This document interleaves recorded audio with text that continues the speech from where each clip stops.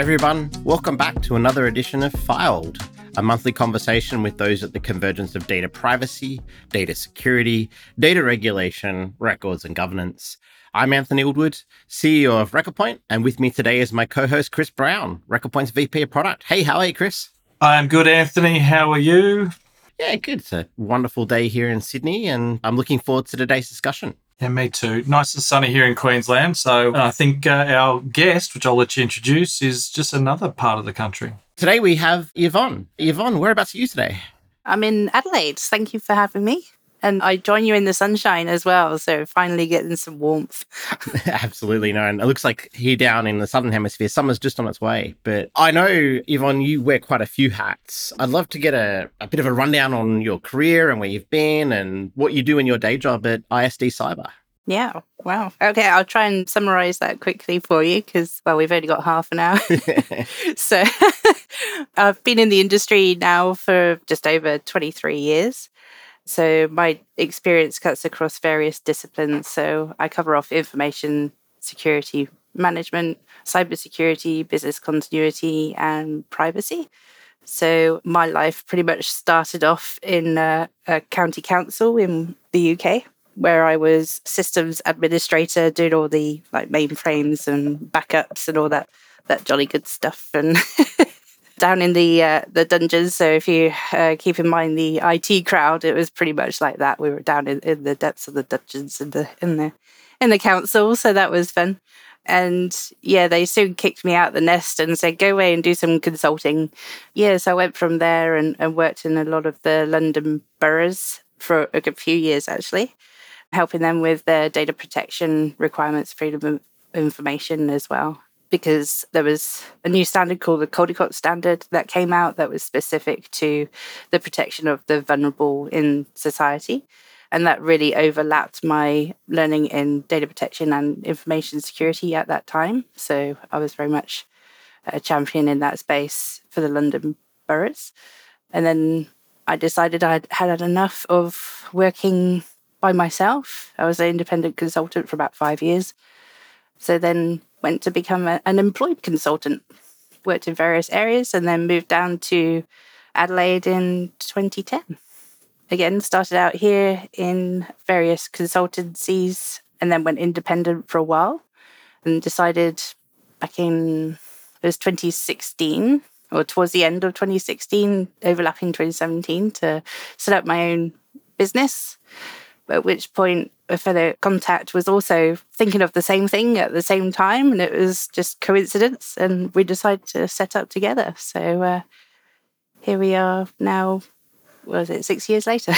No, fantastic. And I know it'd be great to get an understanding of where you focus these days in the last 6 years with ISD Cyber.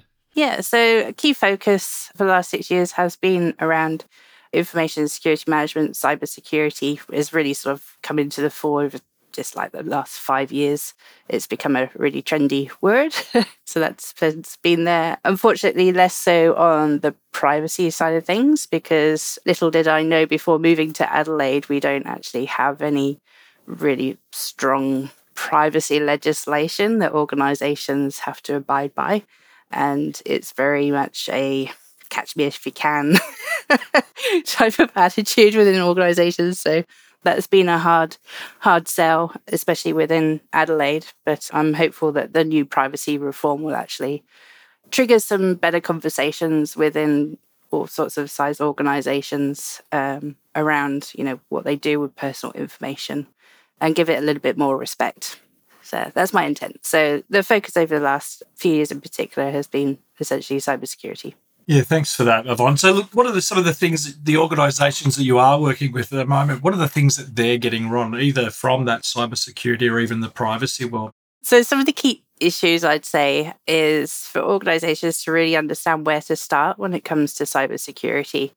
Especially over the last few years, there's been a lot of changes in terms of the international standards and industry regulations and legislation as well. And it can be quite a minefield depending on what industry you're in. I mean, for example, we've recently had, over the last couple of years, the Critical Infrastructure Act come through, and that has some specific requirements on incident management reporting asset management and risk management as well. We're seeing a greater push from a director's accountability and responsibilities as well.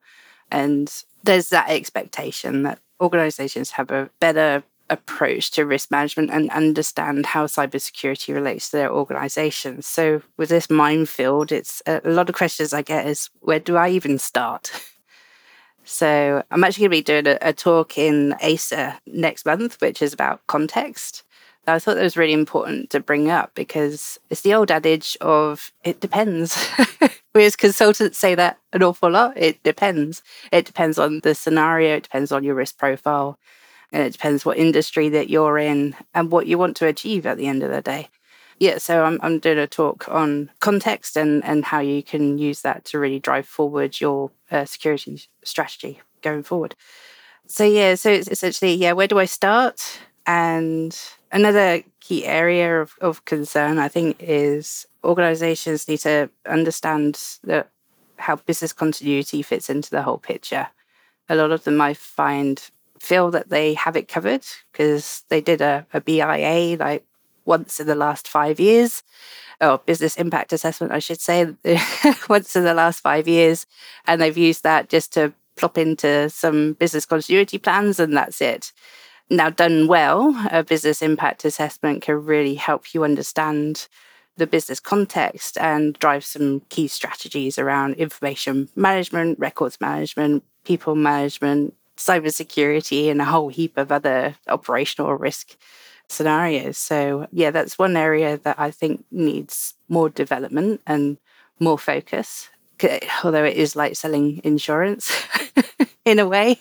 But I think that's because organizations are seeing it from not necessarily the right viewpoint. And I think, as you say, the changes have been immense, even in just the last 5 years. But the point being that that's changed the IT landscape, that's changed the continuity plans that organisations have had to have. They've introduced new sources. I'm doing a chat at RIMPA in the coming weeks. We did a Pulse of the Industry support report last year, and it was sort of to get a bit of a feel for where people were, what they thought had happened, and the amount of information they were gathering, that data, where is it now type of situation. The best part about what's coming up is we did it again this year, and now we're going to be able to compare, have they improved? Has it continued to grow? And so given your background and obviously in supply chains and other things as well, is what should those organisations be looking at as it relates to, in a climate of increased ransomware attacks, what can they be doing? It links into our previous conversation, actually. To even start, you need to conduct a business impact assessment to really understand your key dependencies. So who are you relying on to support your business processes? So which third parties provide products and services that support your business operations, and evaluate the impact of loss of those products and services. And if it were a product or service where you're actually handing over information or assets to that third party, what controls? So have you done a risk assessment on each of those engagements to give you the assurance that they've built their services and products with security in mind to prevent that loss or prevent incidents such as ransomware in the first place? So it's getting that assurance. So although you're handing off to a third party, you're still accountable for the associated risks with that. So you'd still have that reputational impact and reputational damage if it was known that a third party you're using actually suffers from an event that then impacts your organization. And you've taken so long to evaluate what's happened, or, what was the source of the issue, and the time to invoke your own business continuity plans as a result. It's a huge knock-on effect if you're not planning that well in advance. And again, that comes back to the business impact assessment. So how long can you do without this third party? And how far down the chain can you go? So really understand, if it's a critical product or service, what are they then depending upon to deliver that product or service? Is it down to one individual at the end of the day who's designed a piece of software, and they're the only person in the world that can possibly support or develop this one piece of software? And what's the overall impact at the end of the day throughout the chain? So that's a really good practice to go through. So in addition, talk to your providers in terms of if they suffer an incident, when and how do they let you know that that has occurred? At what point do you find out? And how long does it take for you to find out?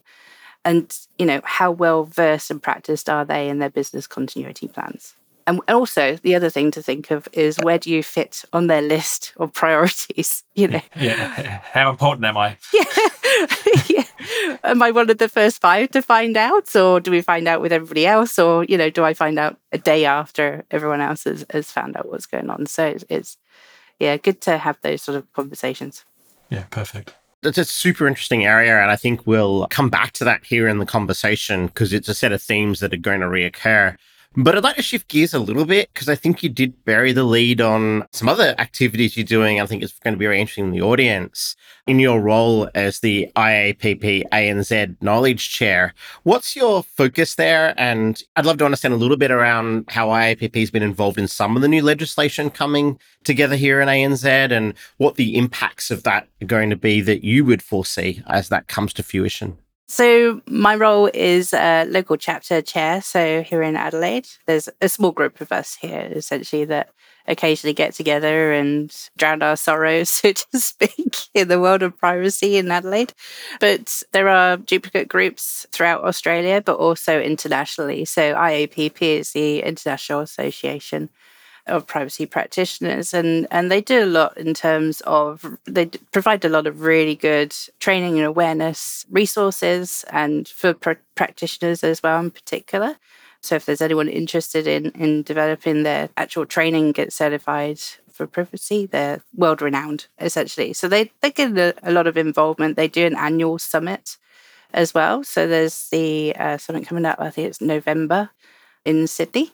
So that'll be interesting. Last year's was very interesting because of the report coming out from the privacy reform, and everyone's sort of giving their penny's worth or what they think may happen, because although it's represented in a report and recommendations, not everything will really come to fruition. So that was a really good opportunity for the lawyers and the security professionals and everyone else that's really involved with implementing privacy controls to sort of have that debate on how organizations are going to get rid of all this information if they don't know where it's stored in the first place, and it's starting at the very basics, at the very beginning of that sort of conversation. And so the IAPP sort of brings along with that their knowledge and experience in working globally as well. So we obviously have the likes of the UK's data protection, we've got the European GDPR, an awful lot going on in the States. So each state within the state has its own legal requirements, which is incredible. But there's a lot of changes also. I think India is the latest one to come on board with really strong data protection and privacy regulations and things like that. So it's just comparing what could potentially happen in Australia to the likes of what we have seen elsewhere and going, okay, well, based on that, we can predict this is the pain organizations are going to face. But there's also a lot of positives in terms of what we know that they need to be preparing for today. And I think that's the most important thing. There's, despite when it may happen, it's like turning a barge. It takes a very, very long time to change legislation. We can pretty much say, okay, well, prepare yourself now. There's no excuse not to get started. And what do you think those predictions, what are your predictions? Let me put you on the spot. What are the top 3 or the top 5 things that you predict coming out of this from what we've seen thus far? So greater emphasis on the full intent of the law in regards to having transparency in the processing of personal information, having less reliance on the term of consent. So although someone's consented to processing their information, doesn't give you free will to do what you like with it. It's like, okay, well, what is the intent of you collecting that information in the first place? Are you still using it in the manner that they gave it to you in? Are you meeting their expectations? So that's one of the key things, is are you actually living up to your obligations under the Act? Another key area is how much information do you actually have that you need to have? So there'll be a greater emphasis on ensuring that you're only collecting what you need to deliver that service to the individuals. Because we've seen a lot of incidents over the last couple of years where organizations have held on to previous clients' data who haven't been a client of theirs for the last 10 years. So then, why do you have that? It's the aggregated effect of that information. If you're collecting passport details and driver's licenses and date of birth and everything about an individual, but you only need to use it as a validation, there are other ways to validate an individual now that you don't need to actually hold that data yourself. Making sure you're not keeping it longer than it's expected, essentially, is another key thing. So let me ask, though, if you're a government department, there's oversight. There's OIA, or there's the local state archives, or there's the Attorney Generals, or there's, insert the body here who's responsible for auditing organisations at a government level. This is about everybody else. And while there are good reasons to do good information management from a discovery and a protectionism perspective, we don't necessarily govern that outside of very heavily regulated industries. Financial services have APRA. There's OT requirements for utilities and things like that. But how do we police this? So each organisation, if you're processing personal data, you had to register. So you had to register that fact that you were processing personal data, not just personal information, but personal data. And that was many moons ago we were doing that. So are they going to, do you think they'll do that here? I don't know, because it's that administration of that too with the Information Commissioner's Office. I know they're going to have an injection of funds to support them and ensure that they can do the right training and awareness and promotion of the changes coming through, and also give small businesses support. So there is likely to be that transition period, especially for the small organisations, businesses that haven't had anything to do with the Privacy Act over the years, that suddenly, dropped in the middle of all this, to actually understand what it actually means fundamentally and what their obligations are. That's going to take a while to happen. But yeah, whether they'll have enough funds to do something like a register, who knows? I think that's a really interesting area, but I wouldn't mind poking a little bit further, though, in your view, within the expansions of what's been proposed within the Privacy Act review report on the notion of fair and reasonable. Because I think there's sort of two sides to the conversation. The precedents that are going to be set by the courts themselves are really going to come down to that interpretation. I know we're both about to get over our skis a little bit, but where do you see that line of fair and reasonable? One of the things that we've seen is that's changing really rapidly. 12 months ago, if I had said to someone, how fair and reasonable is it that an organization holds a whole bunch of information, your driver's license, what mortgage documents you have, what your credit rating is that fair and reasonable? There was probably, if I went and asked my parents, for instance, they would have went, yeah, that's okay. I think most of what we've seen certainly here in Australia and to a lesser extent in the US and other places is there's been a practice of that and it's been okay. In the last 12 months, it's not been okay. We've all been impacted in some way, and that fair and reasonable test is very quickly changing. So I'd be really interested in where you see that line getting to and a little bit of forecasting around what fair and reasonable is really going to mean. Yeah, that's really interesting because it's only really recently where individuals, so Joe Public, so to speak, have really understood the impact on themselves as to them giving out their information. Because I think there was also the assumption that there was good privacy practices in place in the first place. But the fact that they're now finding out, I've just been informed by this company who I haven't actually dealt with for the last 10 years has still got my information. That's not reasonable. I completely disagree. Why do they have that information of mine? And it's only when things like that happen and the public are asking those questions where we can actually get a gauge of what the public think is actually reasonable. In terms of giving that a time frame, I mean, it's really up to the organisation themselves as to how long they keep that information for, as to its value. What use is it to them to hold it longer than 2 years after someone's left their organisation? Why are you holding on to it? The organisation should have that conversation, although it costs nothing to retain data anymore. With got the multi-terabytes now, and it's a lot cheaper than it used to be to store information. So they're not having that cost conversation, but they really should be having the data conversation. Why are we holding on to this information or processing it if it has no value to our business? Get rid of it. Don't make yourself a target. Absolutely. One thing I say to people is storage is cheap and storing things is inexpensive.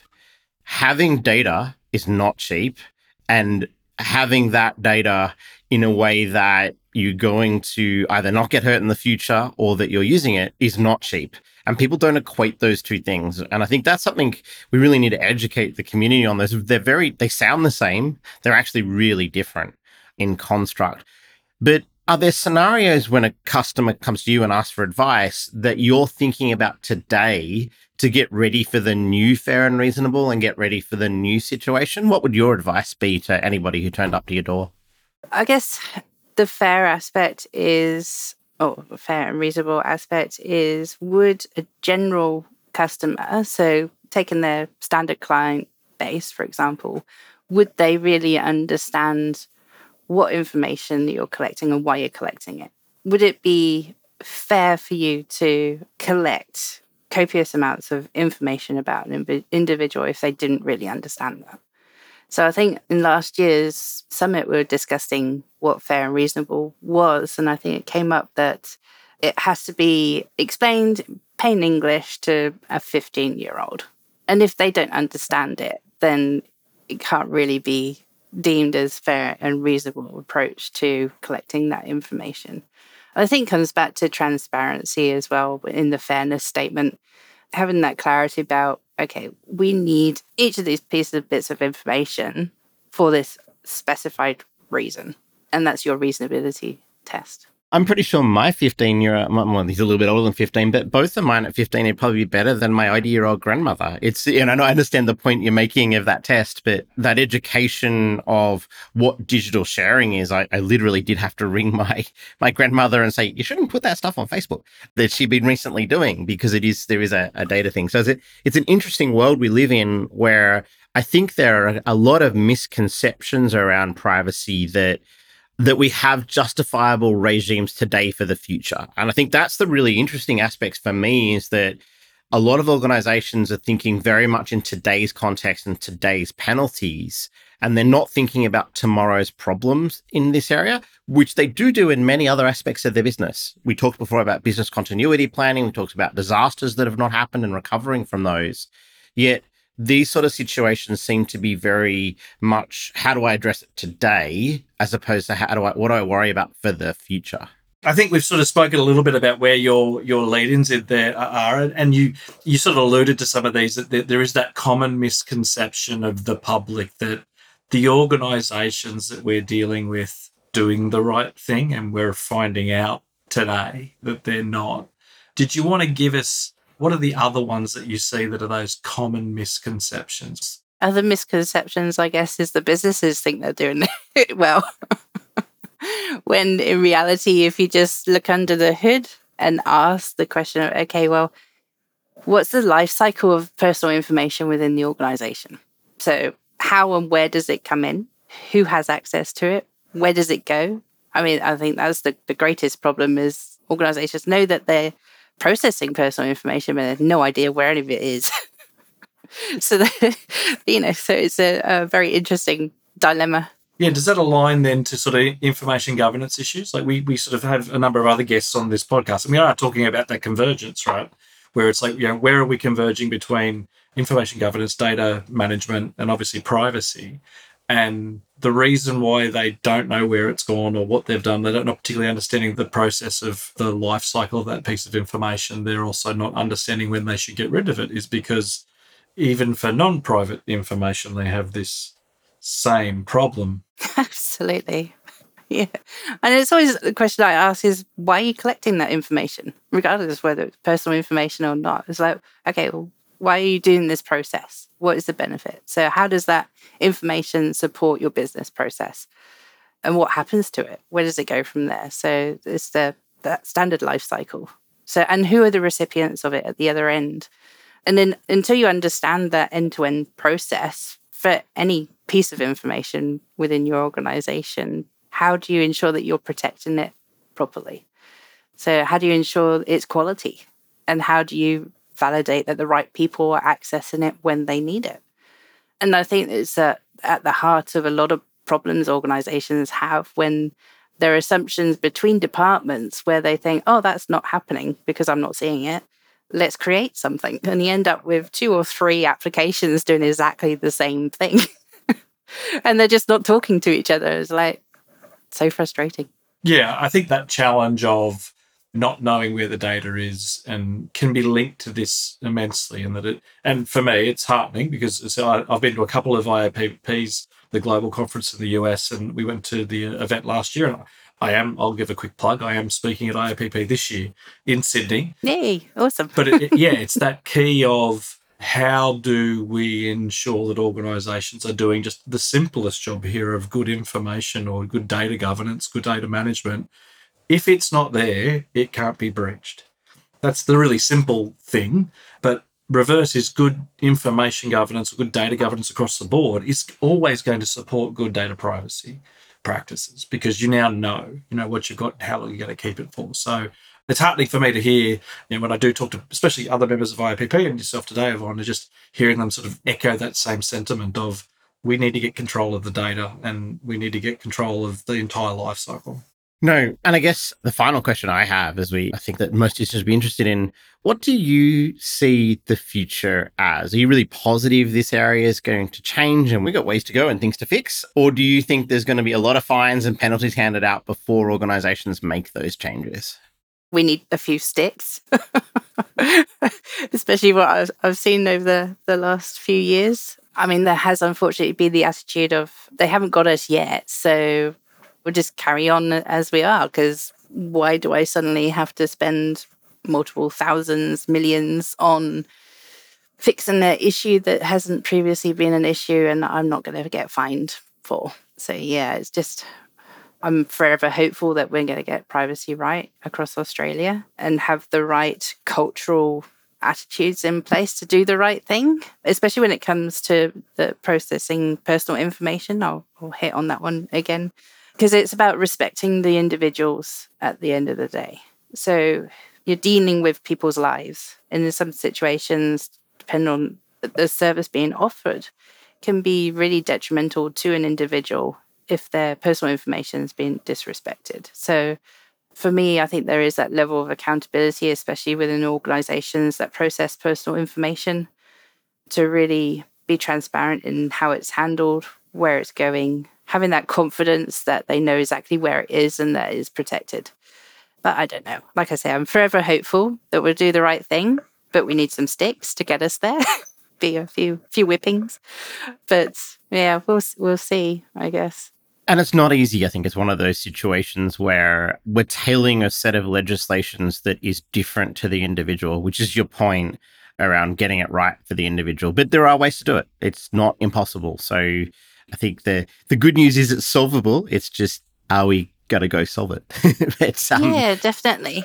And the other thing as well, I think if organizations look at data governance, as I was saying before, properly, they can actually improve business processes and increase efficiencies in how they operate. If they're busy processing data that they don't really know why they're processing it or collecting it just because it might be useful at some stage, it's like, is that really where you should be focusing or spending any type of energy on? Stop doing that and work out what is really adding value to your organization. Tidy it up a bit and really get to grips with the flow of information in your organization. So to simplify, data governance equals better margin for all businesses? Oh, yeah, I like that.